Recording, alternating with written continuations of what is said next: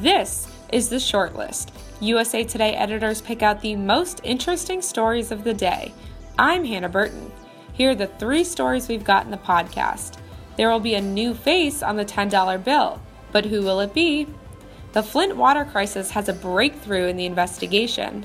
And finally, Whole Foods defends its bakery employee after a cake controversy.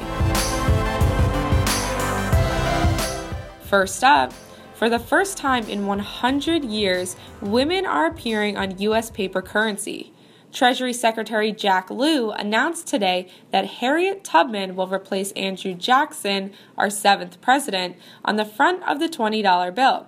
Here's the report. The first woman to be the face of a bill of U.S. currency will be anti-slavery campaigner Harriet Tubman.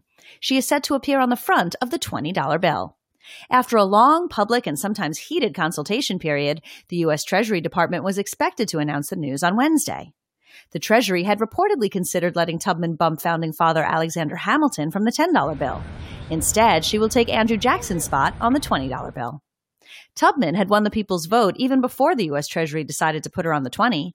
She was born into slavery and is best known for her role on the Underground Railroad. While Tubman is getting some love, another group of women will just have to settle with being on the back of a bill. It was also announced today that a group of women voting rights activists will appear on the back of the $10 bill, as Alexander Hamilton will stay on the front.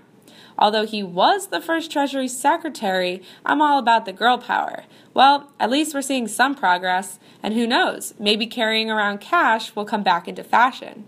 Next up, today 3 officials involved in the Flint water crisis have been charged with official misconduct, evidence tampering, and other offenses. This is the first time criminal charges have been brought against government officials in this public health disaster. In case you don't remember, Flint's water became contaminated with lead in April of 2014 when the city tried to save money by switching its drinking water source from Lake Huron to Flint River. The problem was that the town of Flint didn't use the right chemicals to treat the water. So, for almost a year and a half, the poor, mostly black city of 100,000 used lead-contaminated water. Governor Rick Snyder didn't even acknowledge the problem until last fall, when tests revealed high levels of lead in children, which can cause low IQs and behavioral problems.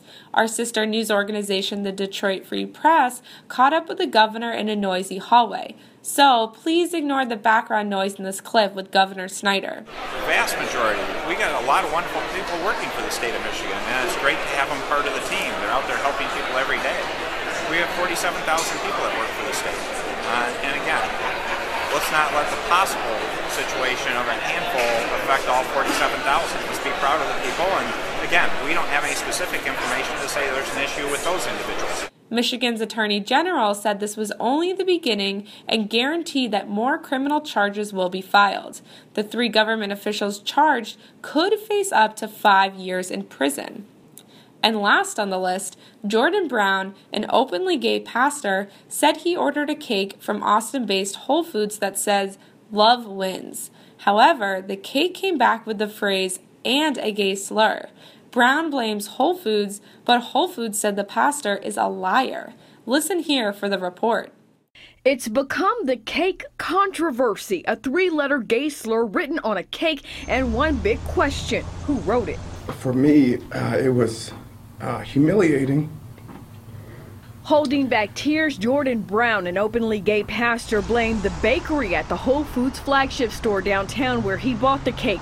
Yesterday, his attorney, Austin Kaplan, filed this lawsuit against the grocer for intentional infliction of emotional distress.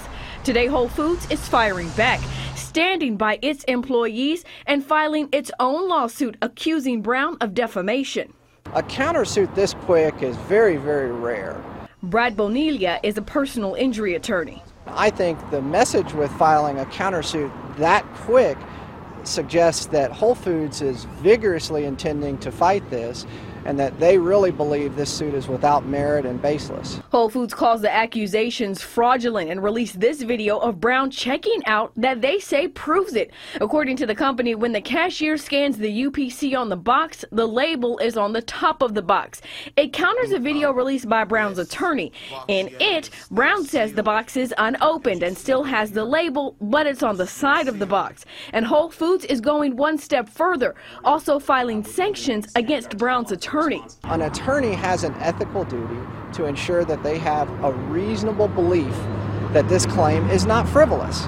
And so the attorney would have to do some sort of investigation to ensure that this is a viable case to present. Bonilla says Brown's attorney now has to find objective evidence, such as phone records, to corroborate his client's claims as the case of the cake continues. Whole Foods also says they stand behind their accused bakery team member who is part of the LGBT community. Brown's attorney says they are investigating these allegations and he is preserving the cake and the box as evidence. Well, that's it for the short list. Tomorrow morning, be sure to listen to USA Today's 5 Things, giving you the top stories you need before you start your workday. The short list and 5 things are part of the USA Today podcast network. You can stream or download our podcasts on iTunes, SoundCloud, or Stitcher. Tell us what you think. Tweet us with the hashtag #TheShortlist. I'm Hannah Burton. Thanks for listening.